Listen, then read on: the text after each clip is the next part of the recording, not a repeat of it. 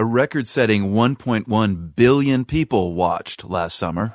It's a sellout at the Parc des Princes. Superstars everywhere you look. France and the FIFA USA, Women's World Cup in France last July.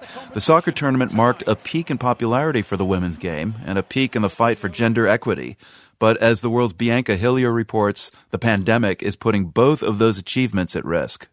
Equal pay! Equal pay! Equal pay! Equal pay! Calls for equal pay reverberated through the World Cup Stadium in Paris last summer and the streets of New York City. As women's soccer was drawing more and more fans, the players were stepping up their fight against gender discrimination in the sport. But just a year later, the game's visibility and its journey toward equity has been stopped in its tracks. Up until coronavirus, we saw that the game was absolutely exploding. That's Amanda van der Voort, the chief women's football officer at FIFPro, the World Players Union for professional soccer players. Without games and tournaments, many of the factors contributing to the rise of women's soccer and the athletes' fight for equality have dissipated. Sometimes, you have to be really brutally honest about what is going on in the game. In a recent report examining COVID-19's impact on professional women's soccer, FIFPro said the pandemic could present an almost existential threat to the women's game. One reason? According to FIFPro, 47% of female players don't have a contract with their clubs. Only 8% of male players face the same reality, according to a 2016 FIFPro report.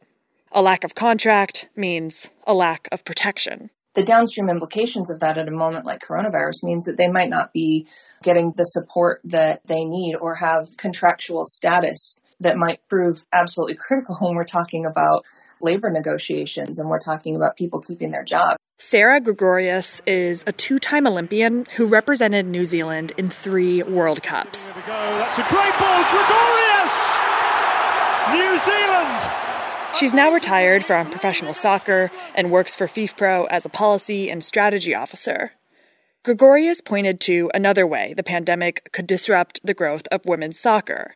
The visibility that players get on world stages like the Olympics and World Cups, she said, is a pathway to sustainable employment, like getting picked up by a different team or getting a better sponsorship deal. There is a bit of a worry, I think, that without those major events, if they keep getting postponed, if they keep getting pushed back, that football, women's football maybe falls a little bit off the pedestal that it's worked so hard to fight for. The unique impact that the coronavirus is having on women's teams can already be seen.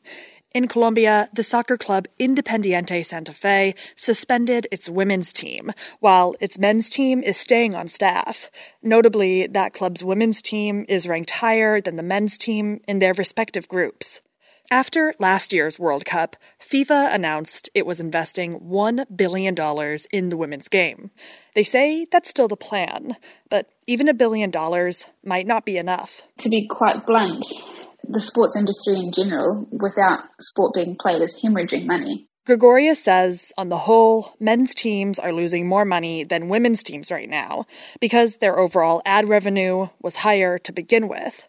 So resources are being poured into preparing men's teams to resume playing as soon as possible. And then the women, they get, I guess, a little bit shafted, and that's what we're trying to fight against. Former Football Association director Dame Heather Rabbits says when you look at the numbers, it actually makes a lot of sense to prioritize getting women's teams back on television before men's teams. Women's games, she says, could be a more appealing option for advertisers who are facing tighter budgets. If you are a media platform, a broadcaster, or a sponsor, women's sport is still commanding way less premiums than their male counterparts. Dame Rabbits also says she sees women's ticket sales increasing post-pandemic due to the game's appeal to family values. There's a real sense of the passion and professionalism of women's football without the same tribalism that we have in some of the men's game. And therefore it has proven to be very attractive to families.